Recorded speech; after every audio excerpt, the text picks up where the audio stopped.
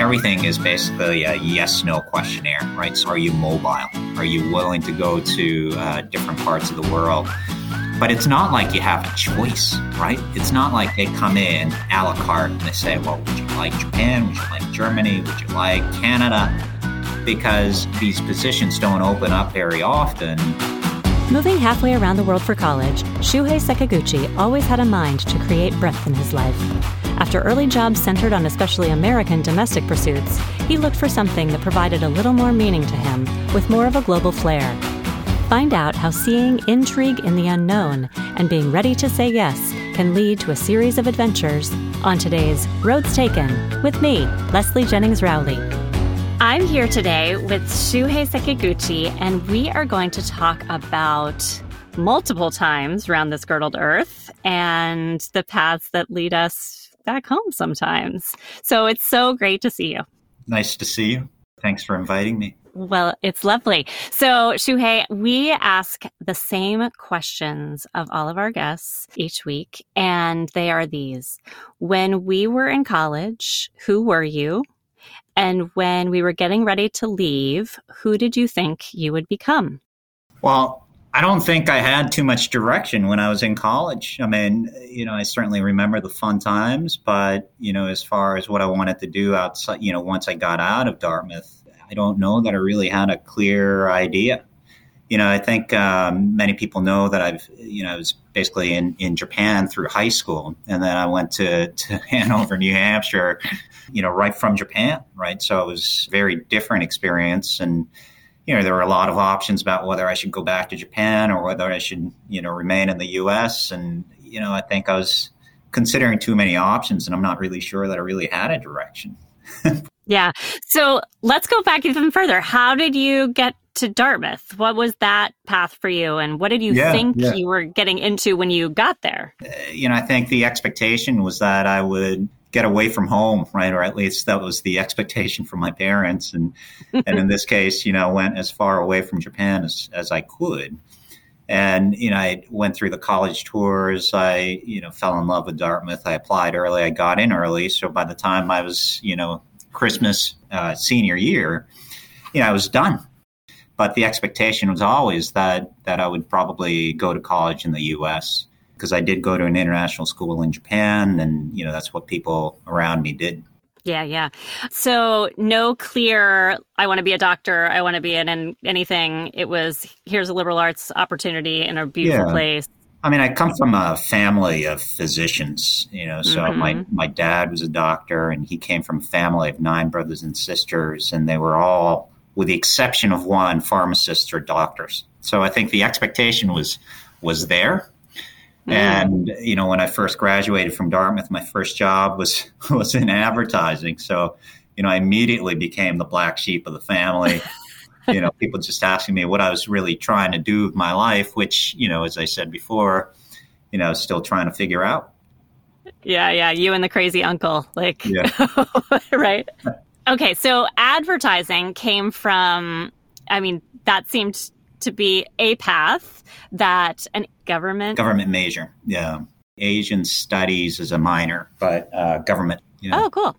So was that through corporate recruiting, one of these companies that came? No, it was actually through an internship that I had in my junior summer. And I worked at a U.S.-based agency in Tokyo. And that's how I ended up getting the job in San Francisco. So that's where I ended up moving after Dartmouth. I was there too. I didn't know that you were there doing that. So I was there for 2 years. In the height of .com buildup, right? Yeah. And so were you working for a lot of those, did you do the sock puppet for pets.com or any of those crazy things? We had some local clients like Sun Microsystems, and, also back when, people had those bricks in their hands as cell phones, we worked with Sprint and Telecom. It was a good way to kind of get breadth of experience and work with clients who were, sometimes unreasonable. And, ultimately the reason I left advertising was because there was just so little control over what we were doing, right? That you would present an idea and you had a product manager from some client company that would basically tell you that he or she didn't like it, didn't really understand why, but that meant you go back to the drawing board. And, I think 2 years in, that was a pretty big moment where I kind of said, well, it's probably not for me, right? I want to do something that's a little more meaningful. And I ended up joining a startup company, which was in education. And, it was a little closer to my heart and something that was a little more meaningful. Wow. Okay. I didn't know this. So, yeah. So how long did you stick with them? 4 years. Is that how you met your wife? Because she's in education too. Yeah. And I know this because this is one of my favorite post-Dartmouth stories, that Shuhei was with his, I'm not sure if you were married then, I think you were, then wife, Heather, at Heather's friend Janet's wedding. Yes. And I was with my husband, Clancy's friend Janet's wedding. And I didn't know anyone. I'm not sure if you knew anyone else. And we walked in and I heard Leslie and I said, Shuhei? And both of our spouses looked at each other going, how is this happening? So that was a fun moment. Yeah. These weddings, you run into all sorts of random people. Yeah. So you were in education and that drew you because it felt meaningful. Yeah. But still kind of on that creative marketing side? Yeah, so sales mainly. So sales, but also, it was a startup company. So we were creating basically college prep materials in the beginning and then kind of moved over to doing something different, right? So basically helping public schools do better on standardized tests and going into underperforming schools to help them with the curriculum. So, my wife now, Heather, was basically building the curriculum. She got a master's in education. She ended up joining the company. I came in through the sales angle and, essentially sell what she built. But, we were all young, right? It's a good time to meet people. A lot of people from that company, Achieva, I still keep in touch with. We work really long hours, but, we're all kind of young and, out to have fun and also spend time together right outside of work, which, we do much less of today. But that did help with the family building part of your life. But then at some point there was a step into a different line that would really kind of become who you've become, right? So tell me about that.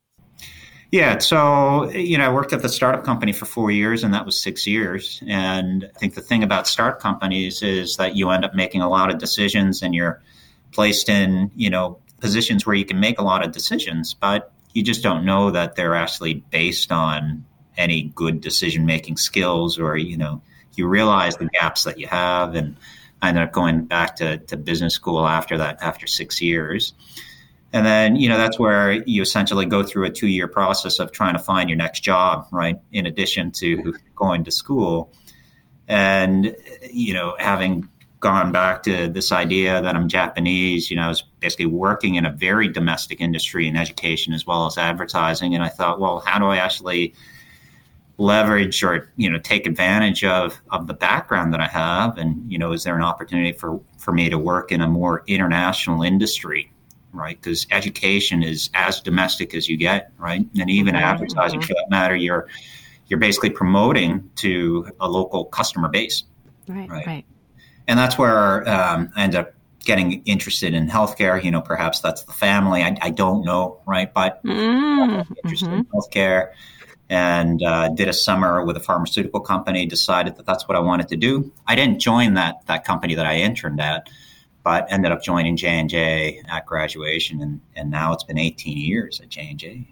Yeah, exactly. And you have not only, and we'll get to this, but, the geography changes along the way, but there have been lots of different ways that you've contributed and learned within that organization, some hearkening back to other times, but kind of give us a taste of 18 years in this same company. Yeah. So it was basically a U.S. local hire, right? And I joined the U.S. operating company at J&J. So to learn the business in the largest market in the world, right? So if you look at the pharmaceutical market, over 50% of that market is accounted for by the U.S. So it's a really large market. Also means you have a lot of resources to kind of sharpen your craft, right? And I did that for about 6 years in the U.S., in New Jersey, as well as in Pennsylvania. And then I remember, I'd actually just come back from vacation in the U.S. and, my vice president at the time basically came to me on a Thursday evening and said, well, would you like to work overseas? And, I've always said I wanted to, but he was pretty vague, right? I didn't know what I was going to be working on other than the fact that I'd be working somewhere in the Australasia area is basically what he said. Okay. And without all the details, he basically said, can you make a decision by Sunday, right, on whether you would be interested? So I went back. And at this point, tell me about the family. We were married. Okay. So married. It's a joint decision in 4 days. Yeah. So I went back Thursday evening and, asked Heather, because she was working, right? And we basically had a house, 2 cars, that kind of thing. And we said, well, what does moving to Australia look like, right? What do we do with our house? Do we rent it out? Do we, what kind of job am I going to? What's Australia like? But, I think the thing about these is, especially when you're younger, you kind of just have to dive in and trust that some things are going to work out, right? Yeah. And, it gets harder and harder as you get kids or, you have a family or you have other responsibilities. But, I'm glad I made the decision I did because, it led to other opportunities. And Australia is a fantastic country to live in, right? Good quality of life and a nice change from living in Pennsylvania. Yeah. So it turned out to be Australia. Yeah, it ended up being Sydney, for 2 years. Not bad. Okay. And what did you do then? What was that? What was that gig like? Basically worked on CNS. So that's central nervous system product, working on the schizophrenia portfolio. And I led the marketing team there in Australia. So not a huge product, about $60 million at the time, but still an interesting opportunity to experience a different market, work on a different product, and create breadth. I think that's essentially what I was looking for, was essentially creating breadth. And I think now in hindsight, the more breadth you create, the less derailers you have in making decisions along the way, right? That's part of why we encourage different experiences. Right, because then you can get deployed in lots of different ways, have new experiences. Kind of a number of people have said previously on this that, we learned how to learn, right? And so that's kind of, you're taking this into the real world. So talk to me though so you're on a product and you're leading that product. When does an end come to that? Because it feels like that could be forever. Yeah. You could be stuck for... Not stuck, but like, I love this, or I am stuck, or whatever. But how do these kind of deployments work in knowing where the end and when the end happens? Yeah, so this was actually a structured program where you're guaranteed a position to return back to the U.S. position after 2 years. So we knew the end date was clear, right? And when there's an end date, it means that's your end date, right? If it's July 1st, June 30th, your benefits basically, all the perks that you have basically disappear June 30th, right? So it's pretty clear that you're expected to be there for a finite period of time, and you're expected to work on your own development, but also contribute to the organization that you're a part of. And then your job is essentially to decide whether you want to go back to the original kind of job you had before. Or, as in my case, I ended up finding my first job in Japan after Australia. And, that's another kind of interesting story where, that internship that I mentioned during MBA, right, was at a different company. But my boss at the time had moved to J&J, and we had run into each other over coffee at a regional meeting, right? Because remember, I was working in Australia and we joined people from Japan and other Asia Pacific countries. And I kind of ran into him and, started talking again. He said, well, would you be interested in working in Japan? And I said, yes. And that's how I ended up not returning to Pennsylvania and going to Japan.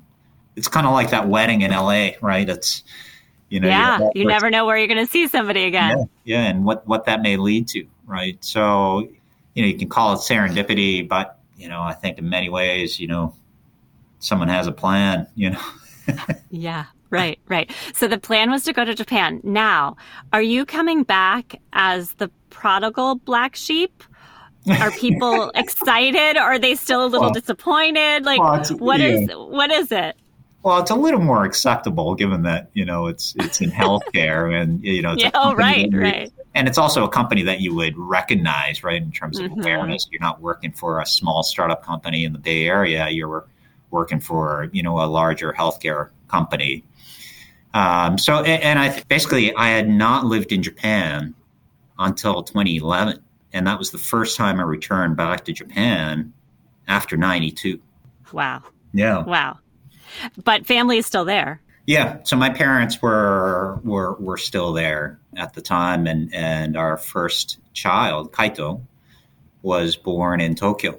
And I still remember, Heather standing behind me at the check-in counter because she was 7 months pregnant from Sydney. And, the rule is that you can't fly, right, when you're that late. And we just kind of checked in and she was hiding behind, showing her face just to make sure that the picture was the same, right, on the passport. And then we went to Japan 2 months later. We had the child. And then, we ended up living 2 blocks away from the school I went to.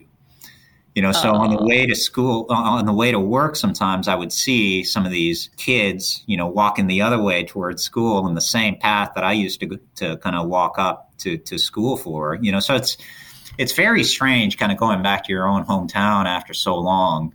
But, I got to spend time with my parents and, my dad has passed, but, he got a chance to meet our son and, and our son ended up being born there. So, yeah. Very cool. Very cool. But your son is not alone in the next branch of that family tree. So where in the next move and the next child, how's the rest of this play out? Yeah. So I ended up spending 3 years in Japan, 2011 to 14. And then after that, I ended up returning back to New Jersey, again with J&J, but working on more of the pipeline products, right? So essentially kind of building out our pipeline for this area in infectious disease and vaccines.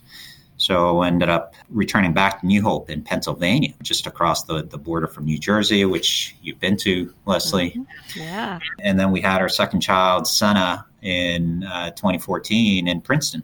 And it was so fun to see everybody and have you guys here, but we knew it wasn't going to be forever. And we were waiting for the day that you would announce that J&J is going to take you someplace else, which they did. And we wanted to get in your suitcase because it seemed like this was going to be another set of adventures. So tell us more. Yeah. And then I returned to Japan for the second time to lead up the immunology and infectious disease business. And, that was a pretty neat experience, kind of leading a large group of people for sales and marketing and, launching a number of different products, which in pharmaceutical industry kind of terms is a pretty big deal, right? You don't get to launch a product all the time. So I worked on a couple of launches in Japan, went through a couple of transformations within the company. And then that's when I got asked to go to Taiwan, and I ended up going to Taiwan for a couple of years as the managing director for Taiwan, and returned to Japan about a year ago for my third assignment in Japan now, all with J&J. And does this one have an end date? In Japan? Yeah. Usually there is a term that you start off with, usually, a few years. But I think depends on how I do. Yeah, right. Everything has an end date. Yeah. But, the thing is, I think, the kids are pretty small, right? So, our kids are 10 and 7, and we've been able to pick up. And I think we're relatively, kind of mobile today. But at some point, as the kids kind of start approaching middle school, I'm waiting for the moment where, the older son comes to me and tells me that I'm ruining his life and taking him away from his friends. And at some point, we're going to have to basically settle down, right, as they apply for college and go through everything that we did many years ago. Right. But they've had an exciting life thus far. And I'm sure their Japanese is very good now after these few tours and family and all of that. Yeah. So, Shuhei, when you went so far away, partly because that's what young people kind of want to do, but also because you were seeking experience. Is this the type of life that you could have imagined for yourself at 18? Yeah, the thing about these things is, when you're talking about career development within a large company like this, everything is basically a yes/no questionnaire, right? So are you mobile? Are you willing to go to different parts of the world? And as soon as you say yes, you're being considered, right? Obviously, assuming that you're doing a decent job. But it's not like you have a choice, right? It's not like they come in a la carte and they say, well, would you like Japan? Would you like Germany? Would you like Canada? Which one would you like? Because really, these positions don't open up very often. And, it may not be the market that you want to live in. But if you turn it down, it does not necessarily preclude you in the future, but it does end up kind of into this awkward conversation where you said you were interested, and now you're telling me you're not interested because it's Germany, right? And that can be an awkward conversation to have, right? So when you say yes, it's yes, up to the company's discretion, oftentimes. Yeah. So you could have you did say yes to Dartmouth and going halfway around the world. And so kind of it seems fitting that you would continue to say yes to these kind of various like roll the dice kind of experiences. Yeah. But, I think, we're all obviously the same age and, kind of going through the same stages of life. And, as we look forward, some of the decisions I think coming up are probably going to be a little differently informed, right? Like we're going to be making probably different decisions in perhaps my next assignment or future retirement or, what we all kind of think about, given that we're all approaching 50. Yeah, let's keep that down. No one needs to know. Well, this last 25 years seems to have suited you and been there with the right opportunities, and you were astute enough to make yourself available to them. Well, I think astute, maybe a part of it, but a lot of it just has to do with luck, right? Yeah. Good timing then. Well, it's been great timing to get you, and probably between meetings, 13 hours difference than I, or 14. Yeah. But it's lovely to talk to you and to hear these roads and to share these roads. And we just hope that they sometimes, occasionally, bring you back to see us on this side of the world. Yeah, for sure. I look forward to it. That was Shuhei Sekaguchi, who has spent nearly 2 decades in various roles at Johnson & Johnson, where he is now president of the Janssen Pharmaceutical Companies of J&J in Tokyo, Japan. He lives there with his wife and 2 children. Just as Shuhei has never really known where the next adventure will take him, we're also always looking forward with excitement for another guest each week on the podcast. Be sure to follow or subscribe wherever you get your podcasts, or check us out on roadstaken.show.com so you don't miss a single adventure with my guests and me, Leslie Jennings Rowley, on Roads Taken.